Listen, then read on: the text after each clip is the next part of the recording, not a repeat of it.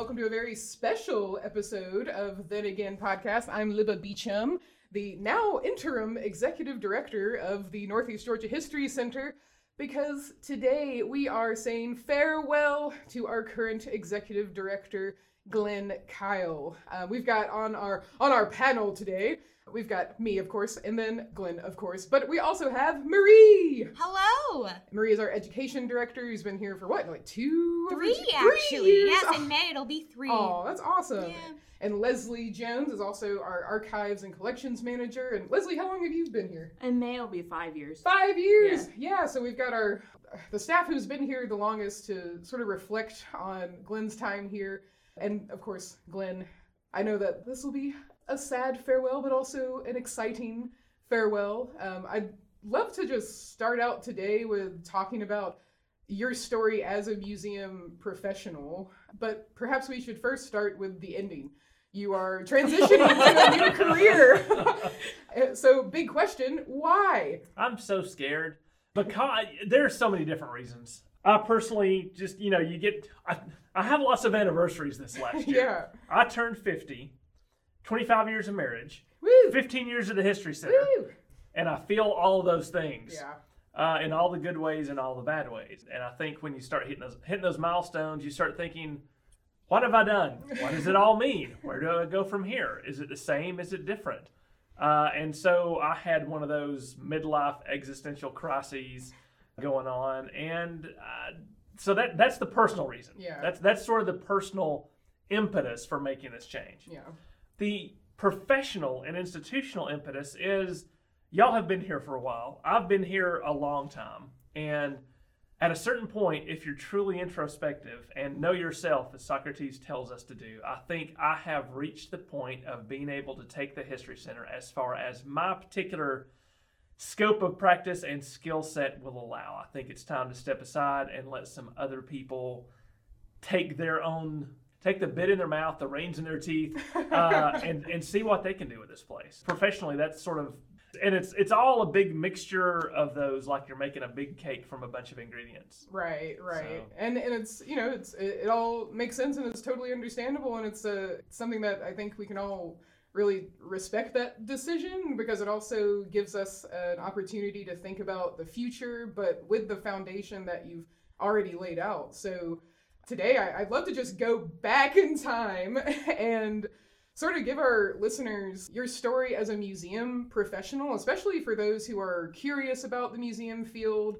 I know for me, it was sort of thrust upon me as a theater major back in college, just volunteering for a museum, learning about living history interpretation, and, that opportunity being just sort of offered to me. But for you, where did the professional side of your museum career begin? That's a good question. I think it was sort of a default almost, because I loved history, always loved history. Wanted to do something with history professionally that wasn't teaching. Right. And that takes out, the bulk of what most people who go in to get history majors and things do is teach history. So I'm like, okay, so that means I'm going to work at historic sites or museums or teach college level stuff or something like that. Well, teaching at the college level requires further degrees. I wasn't going to do that immediately. Mm-hmm. That was not a desire or in the cards. So I'm like, well, I'll check out some museums. So like everyone else, I'm like, I'll do an internship. Mm-hmm. And I did an internship at a museum in Alabama called the Carlos. I'm sorry, that's not the Carlos. It's the Berman. The Carlos is the one in Atlanta. The Berman Museum of World History is in Anniston, Alabama. Of world history. That's cool. He was an interesting guy. So he was old Southern gentleman who came from Southern money and was in World War II as a counterintelligence officer and went everywhere and did lots of things and began to, as Indiana Jones would say, acquire rare antiquities. He focused on military history stuff, but he got all kinds of stuff. And there were things there that shocked and amazed the museum professionals that worked there. Mm-hmm. And the guy who was the curator was named Gordon Blaker. And Gordon was a retired military guy, so he was all about that. But he was also very professional. And he gave me my first shot at museums as that intern. Nice. And I just went on from there, finished my history degree at North Georgia College, and then was an excellent house husband for about 6 or 8 months. Nice.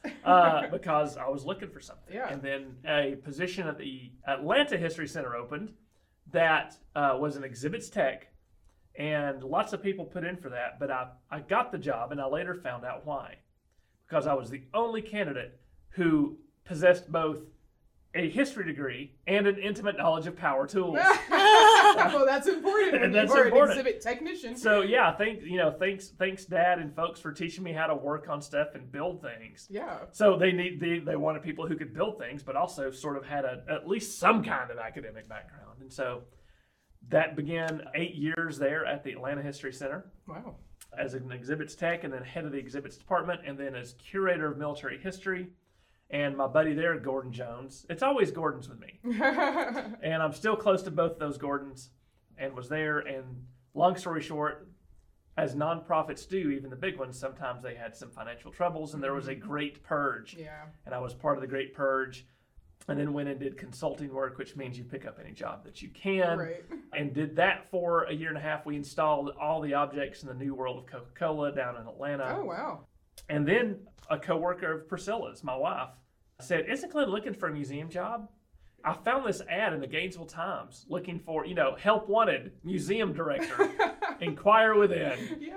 And put in for it. And that's when it began here at the Northeast Georgia History Center. So on the topic of beginnings, I think all of us have some, probably a similar beginning to like either starting as an intern or a volunteer, kind of dipping our toes into the museum world. Marie, when did it start for you? How did you get into museums? So I had seen this documentary about, basically there was like a living history summer camp that I wanted to go to, but it was in Tennessee. And my parents said that was too far. Wait, how old were you? Like 12, 13. Okay, yeah. So my parents were like, there has to be something that's kind of like this here. So we ended up, my mom would always take me to museums and historic sites because I love that kind of thing. And she also did. So it was like, yeah, let's go. Yeah. So we ended up touring this one old house museum one day, and they told us that they had a junior docent program. Ooh. And this was a house museum where you got to wear costumes in the house. So I was already intrigued. Yes. I remember it was there were so many like wonderful people there who helped me get my start kind of like with historical costuming. There was Miss Martha who sat down and she had a binder full of carte de visites, and she would go through and point out what like was a good outfit. What's a carte de visite? So it's a certain type of old-timey photograph. Oh, that's cool.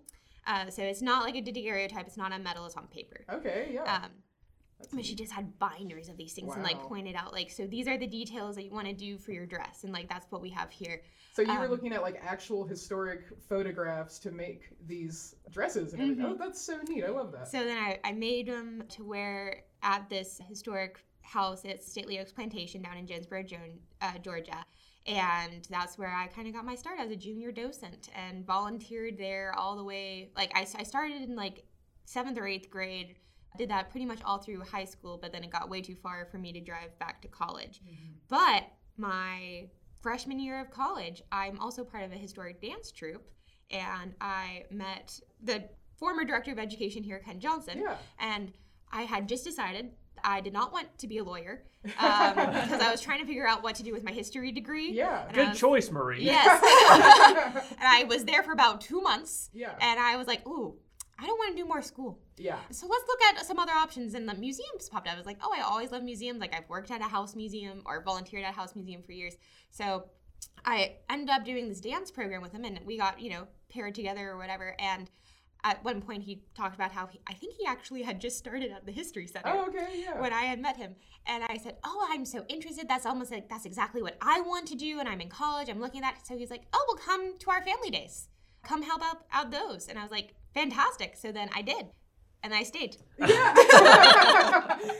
yeah. So you started out with us as a volunteer and then an interpreter, or just right off the bat? Right off the bat, I was an interpreter. Nice. I apparently was that impressive. Well, I definitely believe that. Yeah, because I think that it wasn't long after you were an interpreter when I got here. So yes, I think we actually almost coincided at the same time as the starting here, because I remember I was like, oh, who's this new person? Right, yeah. And then, of course, now it's serendipitous that you are now our education director here. So it's such a beautiful trajectory. Yes. Now, Leslie, when did it start for you as far as going into the museum field as like a career decision? I've always wanted to work in a museum. I was either working in a museum or doing archaeology. And I realized, after a certain age, you can't really do archaeology unless you want to teach, and I did not want to teach. I see. So I wanted to do museums. I couldn't afford it at the time, so that's when I started my art business. And I saved up enough money to go back to college and get a degree in history. And while I was there, my advisor told me about the History Center. And so I came in for an interview, very formal interview for Glen. And I interned here 3 times. And then I also volunteered for a year. And then after that, you guys started helping me keep going here. So I got the social media job, and then I got the front desk job, and now I have the archives job. Yeah, so I moved up.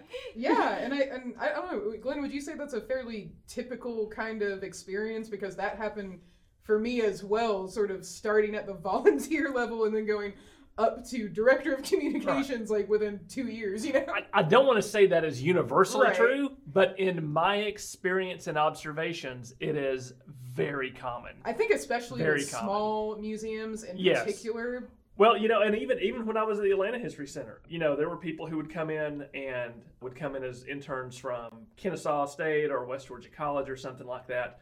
And then within 2 or 3 years' time, after they'd graduated, they got hired as assistant registrars and things like that. But yes, it is very common. Apparently, from our old comrade David French, apparently that's how law works too. At a certain point in your law degree, you go do an internship over summer with the type of law and probably the firm you want to work with. Turns out it's probably the same for museums too. And yeah, all 3 of us around this table, there's 4 of us. 3 of you, 4 of us have had that experience. Yeah. And I think that's why whenever anyone says, well, how do I get into museums? It's like, it sucks, but go volunteer. Right. You don't get paid as a volunteer usually.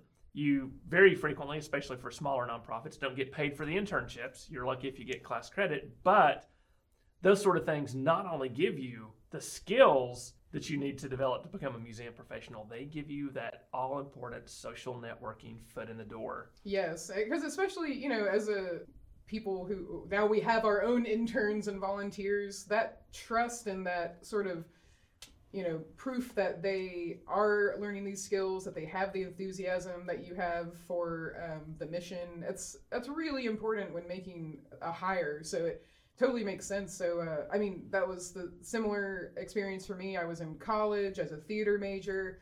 I volunteered at the National Civil War Naval Museum doing photography first. And then when I saw that they were doing living history, I was like, wait a second, I can do this. And my first role was portraying a nurse during a yellow fever epidemic in the late 1700s. In Georgia, and that just fascinated me because I think I had always, like y'all, had been interested in history, grew up reading the Dear America Diary series, and my dad would always have the History Channel on, so I would just be exposed to it, but it didn't seem like a career path until I connected the dots with living history and then digital media. So yeah, it really, I think for anyone interested in starting in museums, like you said, Glenn, it just makes sense that find a place you really like, offer the skill set that you do have, or, be enthusiastically willing to learn a new skill. And I think you'll find that pretty quickly opportunities will arise. It's not every day that the big jobs are opening up, but those smaller ones can definitely lead to a bigger role. So I think we've all been very fortunate in that capacity. And I think, too, one of the great things about museums, or at least good ones, good institutions, is that if you go to school to be an accountant or a lawyer or anything like that, they're hiring you because you do that job. You count the beans, you create the reports. Nonprofits in general, museums especially, are a little different because museums can be so flexible in what they offer and how they offer it and how they interpret the things they interpret, whether it's natural history, actual history, even those awful art museums. They're able to take the people that live there, that work there, We live here. We live here. Yeah, but you're able to say this person has a really cool talent, or this particular skill set, or they're good at this thing. Let's see if we can use that talent and allow them to grow in that area and head something in that direction. And again, that's a good institution. That's what they're going to do. Museums are super flexible with individuals and individual skill sets. Yeah, that's something that I've really enjoyed about the smaller museum experience. And, I worked for a startup company for a couple of years. Real interesting experience. But in a lot of ways, coming from that kind of environment to this one, there are a lot of positive similarities in that as a startup company and a small team, you can kind of try out ideas and sort of have a trial and error kind of, path toward thinking about programs. And especially for us, during the pandemic, that was an excellent opportunity to really focus on digital virtual programs and hone those. And we certainly have. But that brings me to think about your time at the History Center and how you brought your specific skill set to the position of executive director. And again, this is very common with small nonprofit museums. Executive director is going to have a lot on their plate, and it's not just going to be the fundraising and grant writing. In your case, it's a lot of the education heavy stuff. You're still doing living history interpretation. So I kind of want to start back at the beginning when this was new to you. As executive director, how did you use the skills that you already had, and what did you learn along the way, the skills that you may not have honed quite yet? So when I started, I do think I'm glad because the board at the time, they were taking a chance with me. Yeah. Because I did not come in, I came in with a minimum of management experience, practically zero fundraising experience, brand new to the community, didn't know anybody here except, there were a couple friends that we had in Gainesville, and that was it.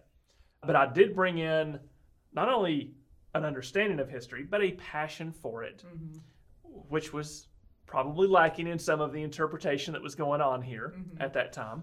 The passion, I brought in an appreciation of living history, costumed interpretation that they had never touched or approached here, and I knew how popular that was at other sites and at other venues, and how people of all ages could react so positively to that kind of interpretation. So I'm like, I want to start doing more of this. We also need to start doing family programming outside of school visits and lectures once a month for adults, and because at the time that was the only programs. There was once a month lecture for adults.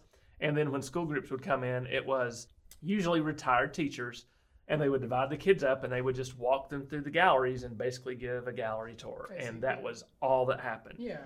That can work, but it is not a very exciting and engaging model. Yeah. So I had to, and it took a while to win people over to this new view of things, because it's the classic, but we've done things this way. And when I've been to other museums, they do things this way. And it's like, well, we're going to do some different things.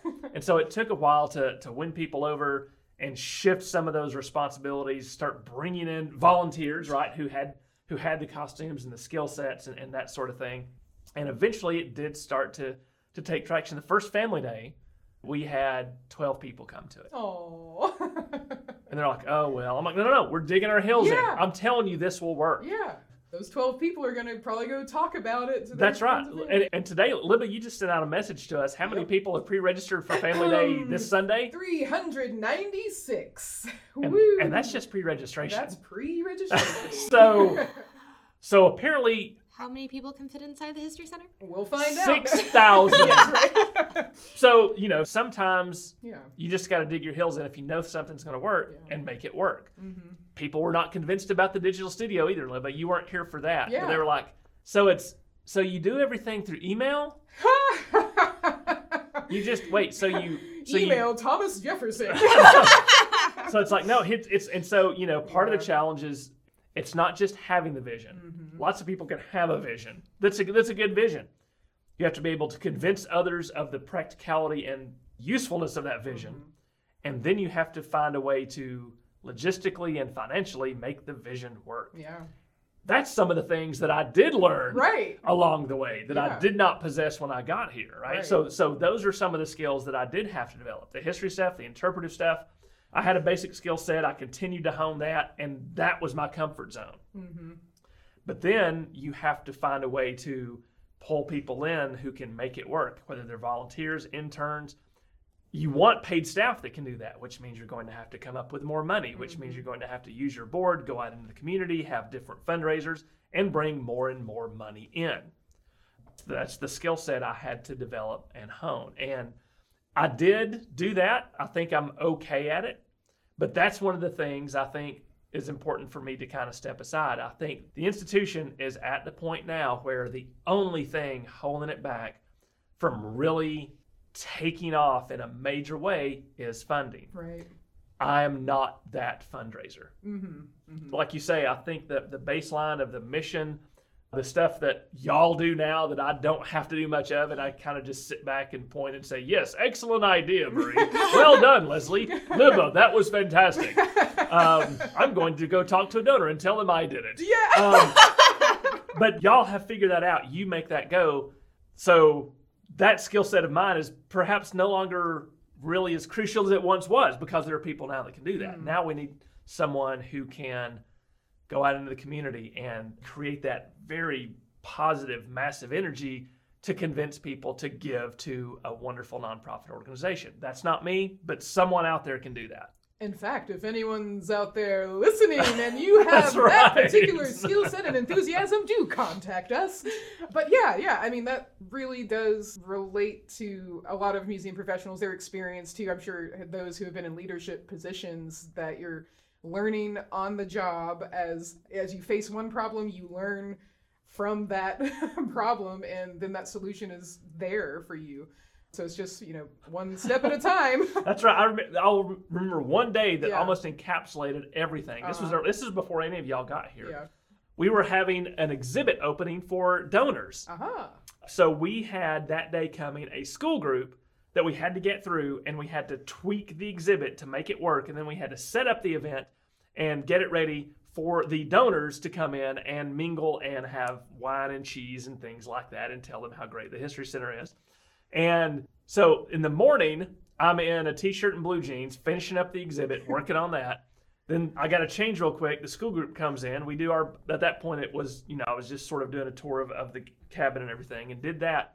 And I'm like, okay, I've got to get these kids out of here because they're going to start setting up and the donors are going to be here soon. Mm-hmm. So I'm hustling the kids out, and the next to last kid, right before he leaves the door, goes, ugh, and proceeds to hurl. Oh, no. Right there. No. So I go from making exhibits to giving a tour to cleaning up vomit to then setting out the wine, putting my coat and tie on, and then saying, hello, how are you? Welcome to the History Center tonight. That was one day. Yeah, I think that perfectly encapsulates it. I was going to ask, is this the one when there was a fire in the parking lot? That was a different one. Oh, okay. That was it. We had a forum, and I was in there kind of, greeting people and getting them back to the education center. And someone came in, all kind of frazzled, like, there's a car on fire. A car on fire. And I think my response was, really? And then I kind of leaned over and looked out the window, and I couldn't see the car on fire, but I could see, the reflection of flames off of trees and buildings. I'm like, y'all excuse me for just a moment. And I grabbed an extinguisher, and I went out there, and I just put the car fire out. Wow. So came back in, ran the forum. Because the show must go on. Do you remember what that forum was about? I don't. Yeah, not on your mind. I'm also interested because it sounds like this was a one-man show. How many full-time people were there when you got here? When I got here, there was me and a lady named Julie Carson, who at that point was, and I'm using air quotes, just an admin. Mm-hmm.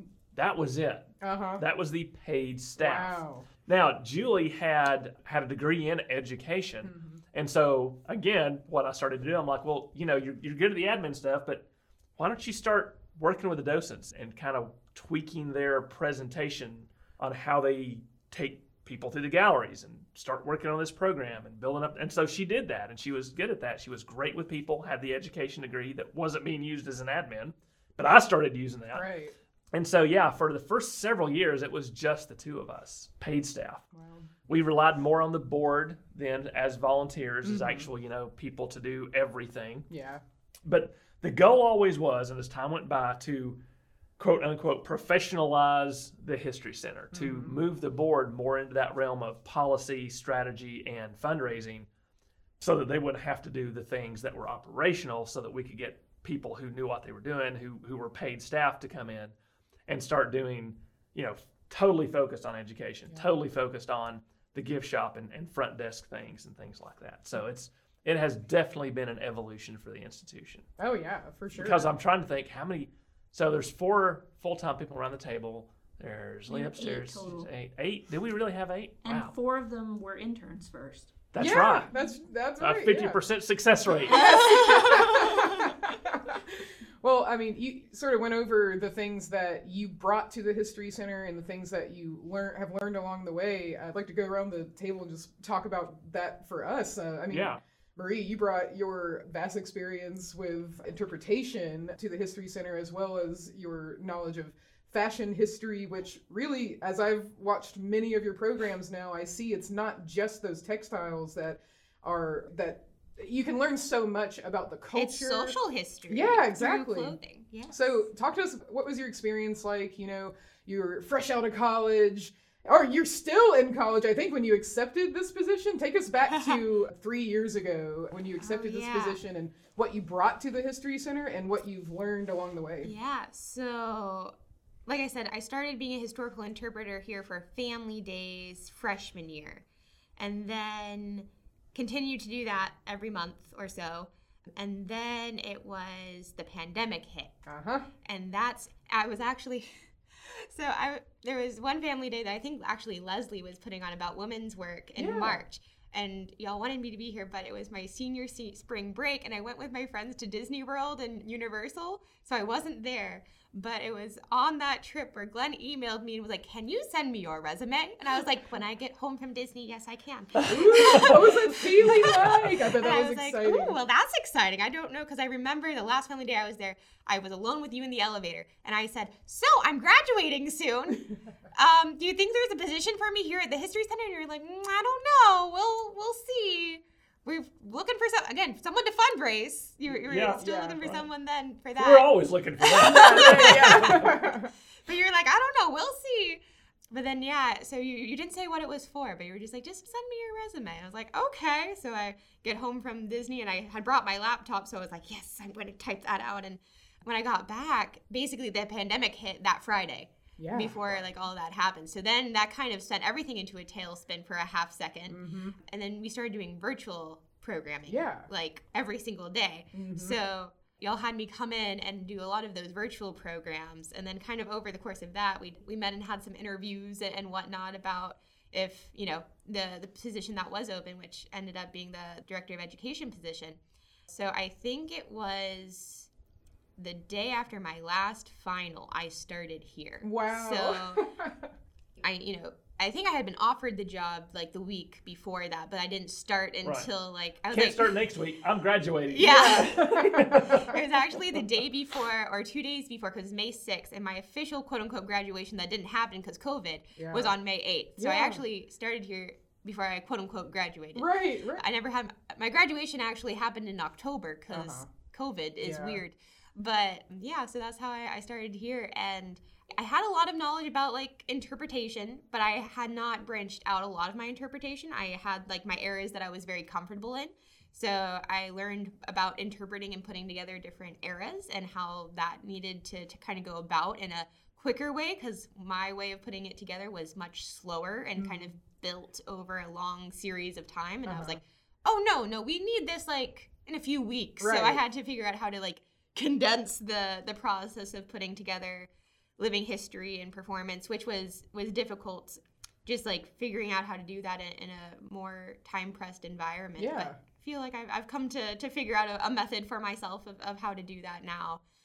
But just putting together programming, I had no idea that GSEs existed. That's the Georgia Standards of Excellence, which the public school systems adhere to for their curriculum standards. Yeah, I went to a private school, so what are GSEs? Right. we were able to do whatever the heck we wanted. You learn what you want, yeah. Exactly. I mean, like, a lot of it's similar. Yeah. But yeah, I just had to, I learned all about the GSEs and what goes with what grade and how our standards are and how our programming works with standards. And for, I think it was like almost the first couple years, we focused a lot on virtual. Yeah. And then the last year we switched to in-person, which was a fun shift because I was like, I haven't done this. Right. Like, I feel like I have because I've been here, but like really hadn't. So figuring out, got like, you know, like the programming down at that point, but now I was like, oh wait, now we just have to make people like be here and logistically work. Yeah. So how does that work? And so that was more of a trial and error by experience. Yeah. How else are you supposed to? And then also we kept growing. Yes. So we you know, usually we were super happy if we had like over 100 people for Family Day. And now we're having like 400 pre-registered. We had 600 people, 638 people here for the last homeschool day. Yes. So we continue to adjust and learn about logistics of moving around humans. Yeah, I mean it's been a wonderful problem to have for such a small museum. And yeah, I mean just your growth as a professional, I've definitely witnessed that too. Yeah. I know that you've learned a lot from Glen as well, and interpretation and all those logistics of large groups of field trips and everything.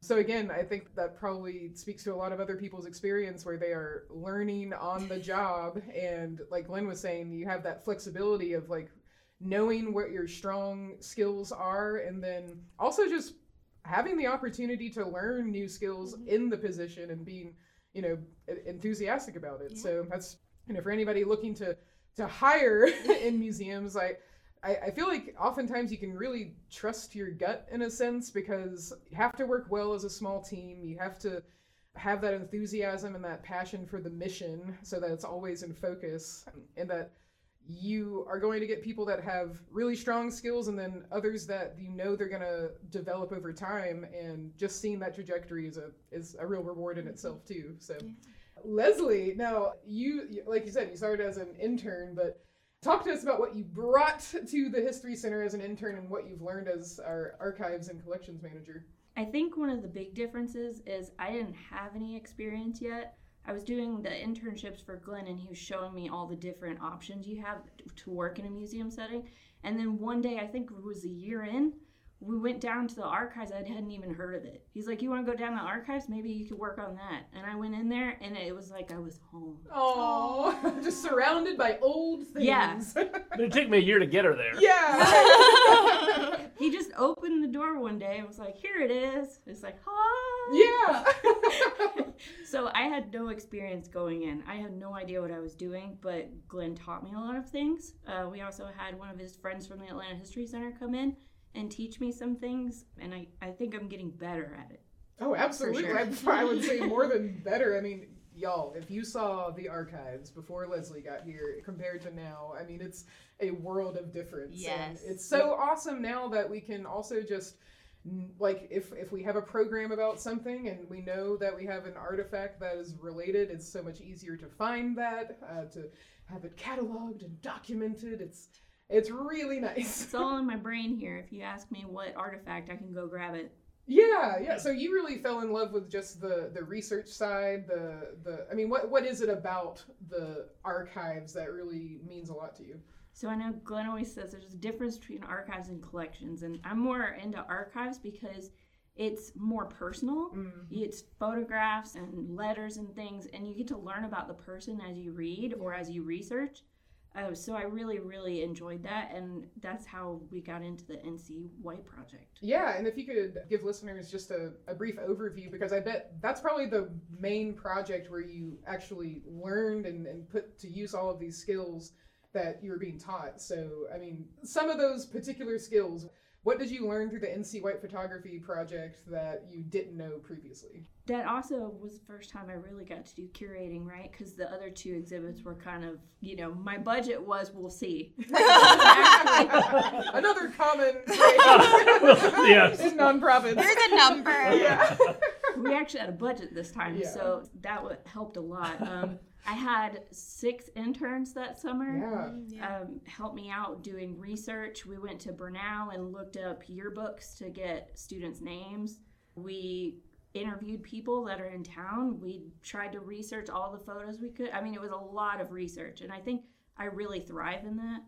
since I've gotten my master's. Absolutely, yeah. And I mean, there's also things that you learned just about the protection of these artifacts. Could you talk to us a little bit about the techniques that you learned? Yeah, so I actually got advice from the Eastman Kodak Museum to store the nitrate negatives. If people don't know, nitrate is it could literally spontaneously combust at any minute if it's in the wrong temperature. Keeps things really exciting.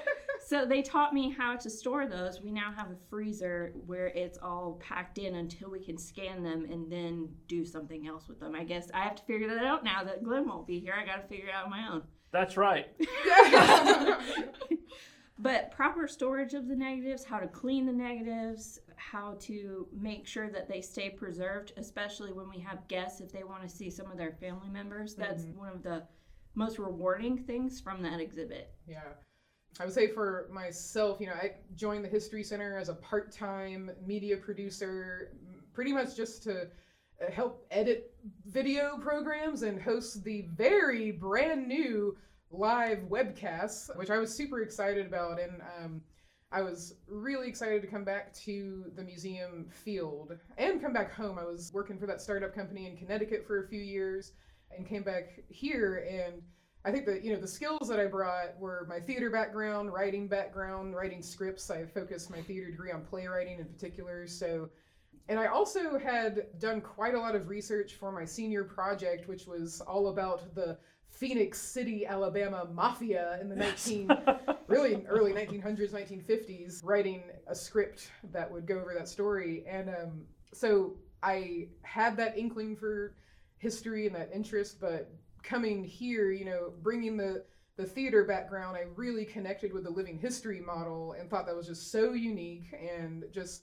seeing the reactions from the kids on the webcast, I just knew this was something really cool that we could offer and that it could get even better over time. And the pandemic, like we were saying earlier, really offered that space and time to focus solely on virtual programming. And, if you take a look at like our first program during the pandemic to the most recent one, I mean, we've learned so much about live streaming, about what kind of visual effects we can have, what kind of ways we can interact with audiences live or offer something that people can enjoy anytime. Just coming back to our YouTube channel, which I think has, there's like 400 videos on our YouTube channel at now. Least. Yeah, at least. We've done quite a lot. And that's something I really appreciated, was just that flexibility. Again, we all have that passion for the mission, passion for history, enthusiasm about learning new skills, and we get the opportunity to actually, learn them on the job. And that's a really exciting thing. It can be very challenging sometimes, but once you have those successes and you see how far we've come, especially with all of us, in the time that we've been here, even in the last 5 years or so. I mean, there's been tremendous growth. And that's something I want to get your perspective on now, Glen, is just thinking about those early days and where we are now. As executive director, what are the things that you're most proud of in your time here? This is the toot your horn time. Oh, man. So, I don't know. I think one of the things I'm most proud of is y'all. Aww. Because I do expect a lot from folks. Because I look for, like you're talking about, I look for flexibility and adaptability. Mm-hmm. I can hand you a book on how to plan an educational program and include all the interpretive factors, like Marie has done. But I can't show you how to manage 300 people and set up the chairs and handle traffic flow and organize the square system at the front desk to best check in pre-registration. I can't show Leslie how to move 50 metal shells into one place and then the other without hurting the objects. I can't show Libba how to operate Streamlabs, push this cable into this place and make sure that it operates with Zoom and all the things. Yeah. Y'all have learned to do that because you're adaptable, flexible people. And making sure that you surround yourself with those people is one of the things that makes all the successes possible. And I'm not just saying that because this is my last podcast. Yeah. But, I think, so getting good people in here to do things, because when I came here, I could see the potential of this place. Mm-hmm. It wasn't just a place to have wine and cheese receptions and galleries where retired people took board third graders through. Right. There was so much more that could be done. And even the exhibit galleries, which was one of my great strengths when I came here, they were very poorly organized. All respect to the people who actually built the building and got the place going, but there was a lot of work that needed to be done just in the way the exhibits were presented, the way the flow patterns went, the way the text panels were interpreted. I still don't have all that done. Apparently I never will now.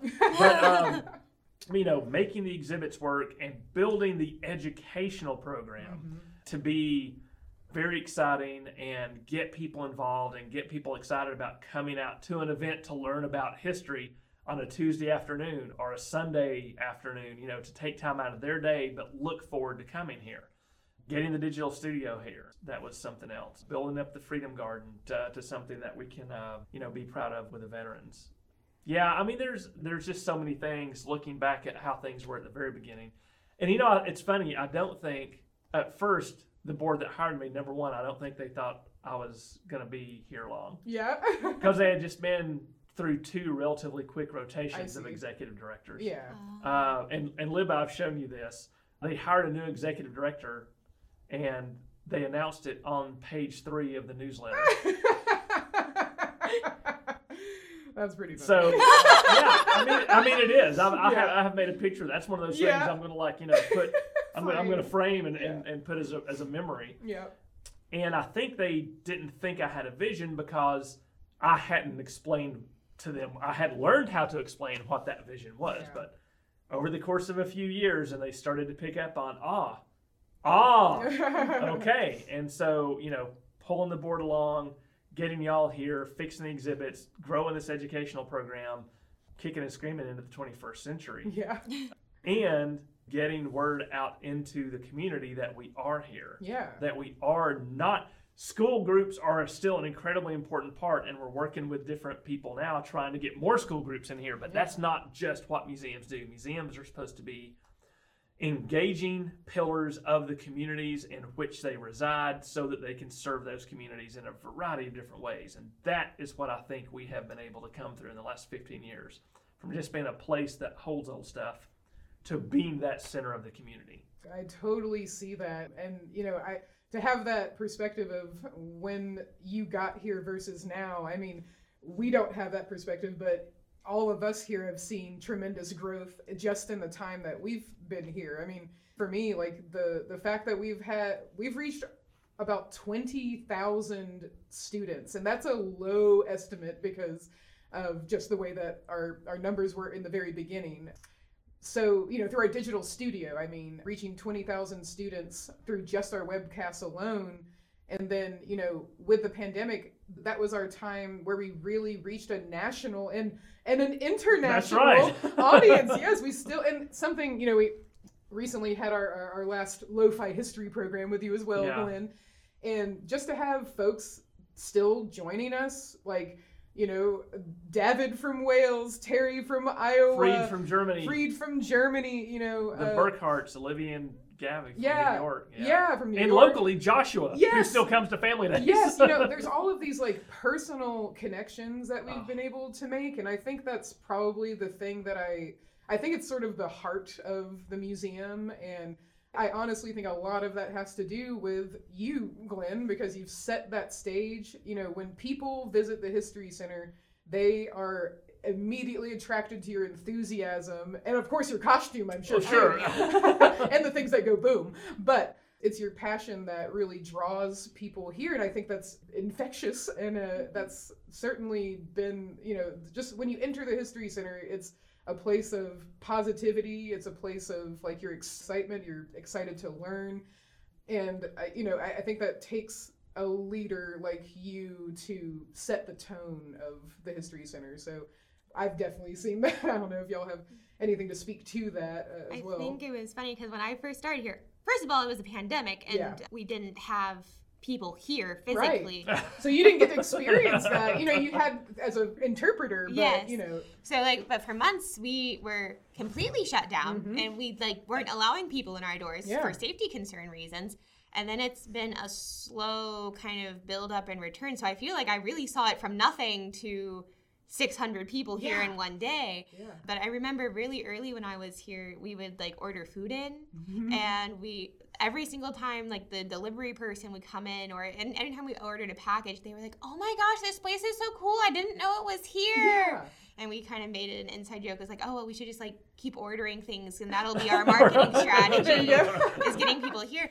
But I was just thinking about it, and I was like, recently we haven't had that happen. Yeah, You know? People are starting to know because people about us. exactly people are starting to recognize that we exist.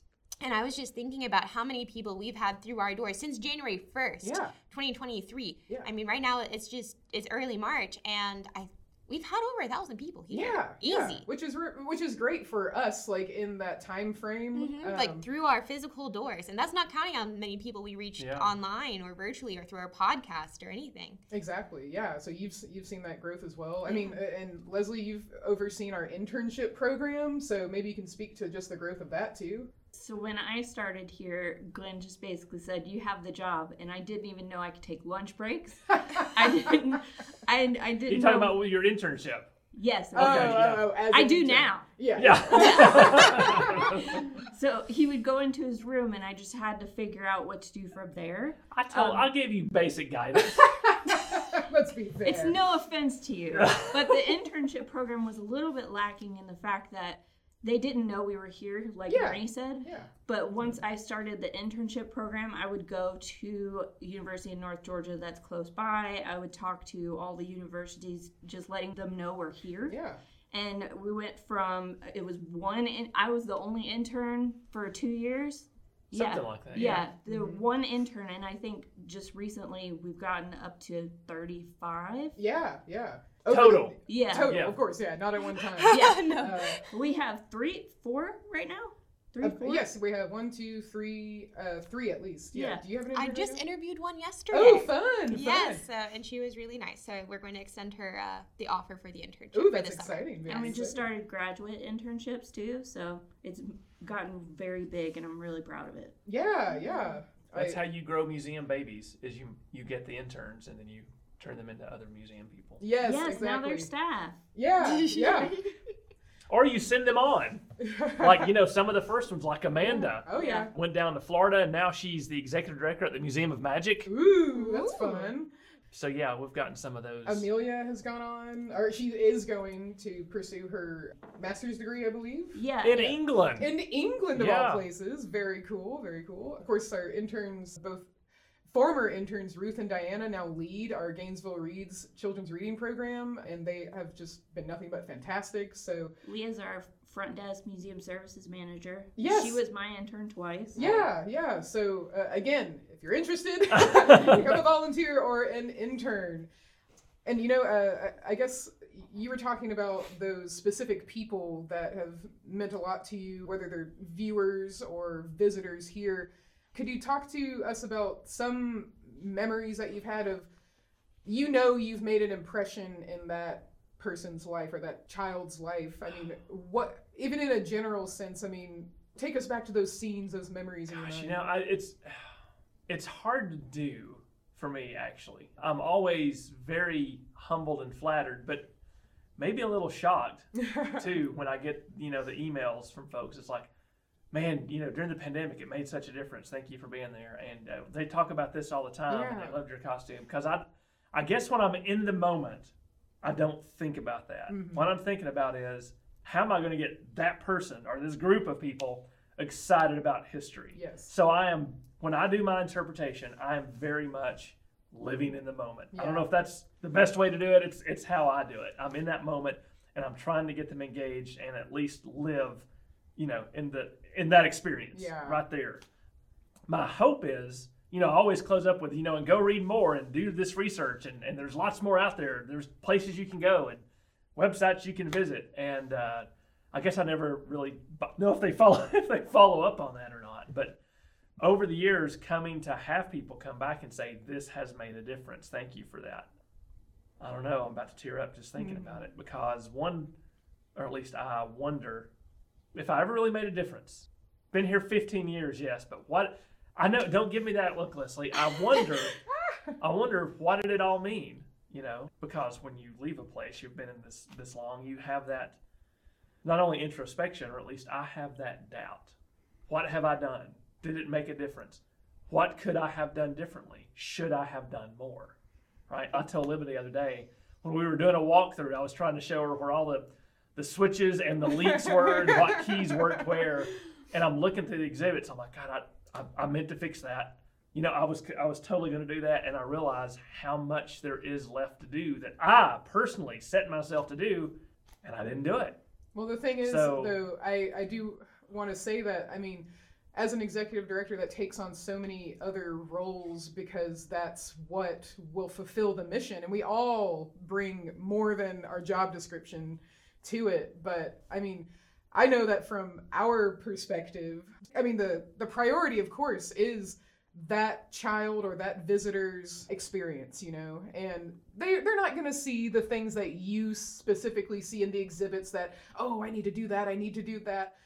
But you know, when they are meeting us and you as like enjoying our living history programs and really engaging with that, I guess from our perspective, we can certainly share that there's just been time and time and time and time again that people have just been surprised, I think, by how high quality the educational programs are, but also I think by our excitement and our enthusiasm, because you know there's still that stereotype of stuffy historians or museum you walk around and just, oh, it's just a bunch of dates and names, but it's not. It's a story, and the ability to connect, you know, that child to a piece of their history. I mean, we get comments all the time from you folks about, and we read them and we save them because it's motivating for us. We save the nice ones. But you know, it's been a long time since we've gotten any kind of like a scathing. You know, I can't even really. But here's the thing. Oh, I can. Maybe this is probably just me.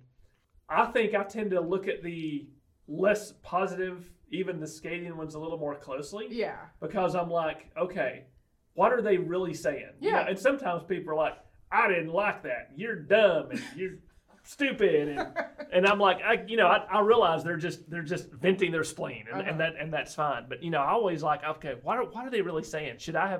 Is there a different way that I could do the thing that I do, reach that person that would reach that person or people like them, and make them get that aha moment, you know, and how, you know, I'm not going to totally flip over what I do for one review or something like that, but I'm like, you know what, how can I take that to improve what I do, what we do? And that's, here? you know, that's exactly what we've done. And that's what we've done. And I'm, you know, it sounds like I'm focusing on the negative. I'm not, because the positive ones, you do want to print those out and frame those, right? Well, I'm just thinking about our most recent feedback survey that we sent out, and it was for our, well, at least the one that I did, was for our medieval homeschool day, where you were our yeoman farmer. Mm-hmm. And every single person, if it wasn't almost every single person who filled that out, said their favorite thing that they saw that day was the yeoman farmer and his shovel. Yeah. You know, I do like that shovel.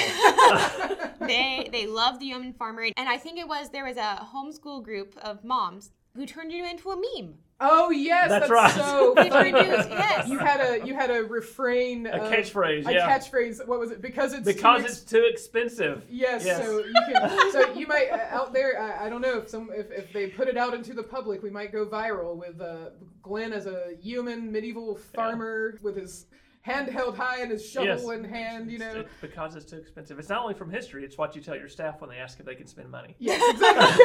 I was like, oh yes. But and I'm just thinking back to like some of the, you know, especially during the pandemic, we've had people specifically come to visit us and to visit you and their history teacher from far away. Yeah, so you're making it hard now. This is why this was the hardest decision of my life, because this does mean a lot to me. But I began to wonder if I was holding on too tight. Does that make sense? Sure.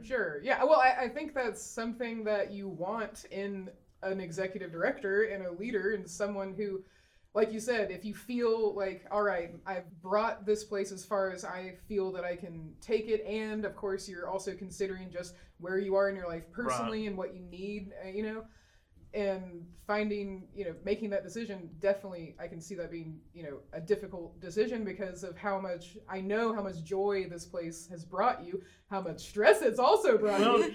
But, I do know, I just feel so confident about the future of the History Center, and I know that you're still going to be around. That's right. And listen, I feel confident too. If I didn't, I probably wouldn't leave. Right.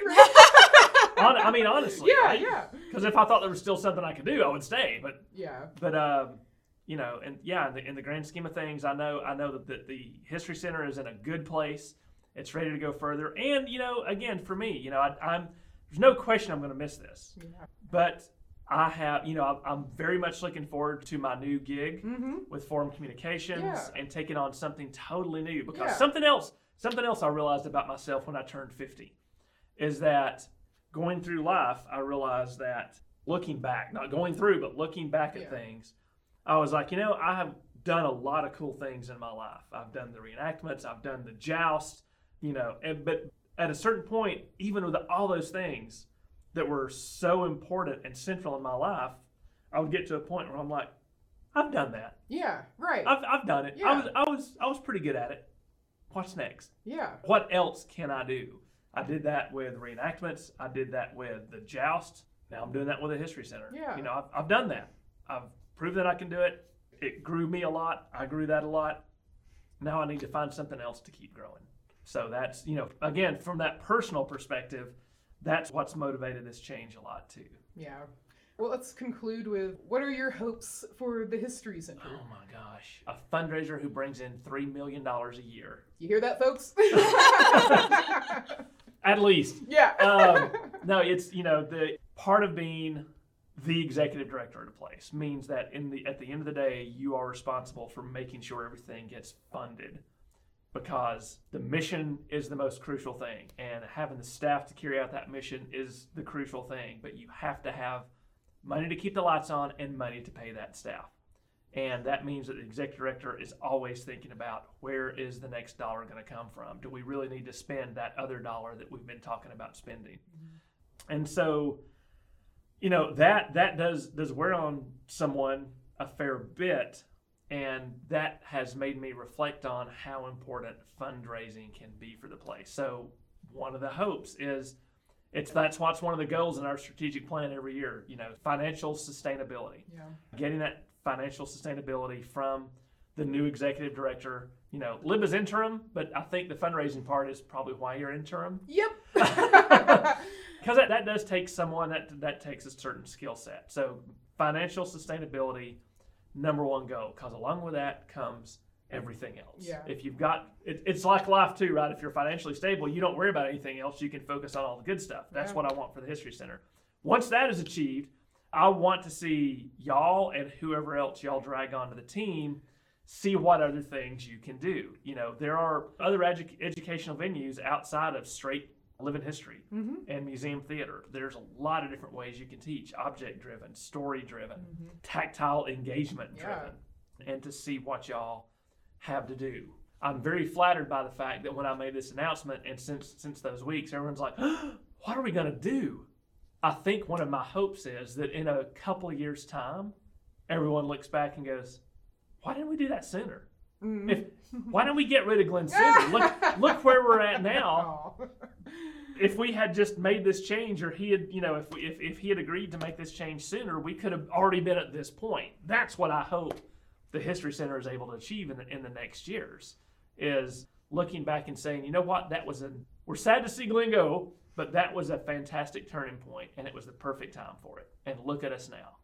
That's what I want the History Center to be able to do. Well, thank you, Glen. Thank you.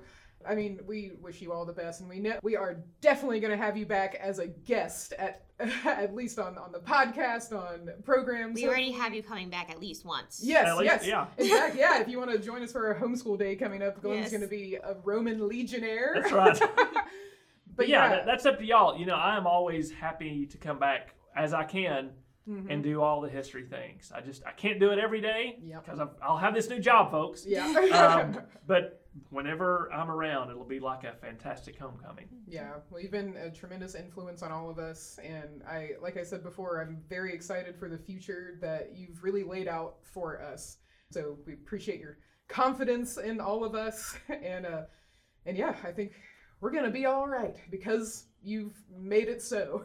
Thanks, guys. Now, for any listeners, I mean, we are ending on that note of, really trying to sustain us financially. If you're interested in learning more about how you can do that, I mean, of course, you can always donate. There will be a link in the episode description if you just want to make a one-time donation or a recurring donation. But really the best way to support us is to become a member. Our members, I've really enjoyed getting to know our membership community, especially because so many more people are coming to the History Center and we have so many awesome programs. As a member of the History Center, you're not only getting free admission to see our historic structures, the White Path Cabin, our special exhibits that are always rotating, and of course our permanent exhibits, but we're hosting way more events and programs now, like our homeschool days that you would get free admission to those, our forums for adult programs, and of course we have plenty of special programs throughout the year. Of course, one of our big ones coming up in August is our fashion show, historic fashion show, which is going to be so much fun. We're bringing up Valentine's Day teas that you can get discounts on for tickets to that as a member. So that information will be in the description as well. But I don't know, maybe you want to make a donation of at least $15 in Glen's honor to celebrate 15 years at the History Center. Every little bit counts, but we so appreciate your support and all of the wonderful comments and well wishes that you've sent Glen. I know you've been reading through them. I have, yeah. In the comments section, but if you would like to send any kind of special note of farewell to Glen, feel free to email us. That'll also be in the episode description. But with that, anything else to say, ladies? You have to know that we wouldn't be where we are without you, right? That we're going to be good. We're going to be okay. I know you'll be okay. You taught us. Sure. Okay. Yeah. Oh, accept it, Glen. Accept that you have been an excellent leader. So let it be written. Yeah. And also, this is just farewell. It's not goodbye. Exactly. Right. It's us sending you off. Fare thee well on your new journey, but also you can always come home to the History Center. Yes, exactly. Like, this totally will always be a second home for you, for sure. I sure hope so. Well, thanks, everyone. We will be back with another episode of Then Again, and in the future, we'll have Glen again to see how you're doing, and of course, nerd out with you. Oh, absolutely. All right, everybody, take care. See ya. Bye. Then Again is a production of the Cottrell Digital Studio at the Northeast Georgia History Center. Be sure to subscribe and leave us a review. It really helps other people discover the show. There are a few great ways to support the History Center. Make a donation online by clicking the donate button on our website at www.negahc.org. Become a digital member to receive exclusive invites to members-only live streams every Friday at 2 p.m. Eastern. And you can register on our membership page at www.negahc.org. We also have an online gift shop with lots of great items for all ages. Use promo code ThenAgain for 15% off your online order. Valid on anything except memberships and handmade items. We'll see you next week for another episode of Then Again. Thanks, y'all.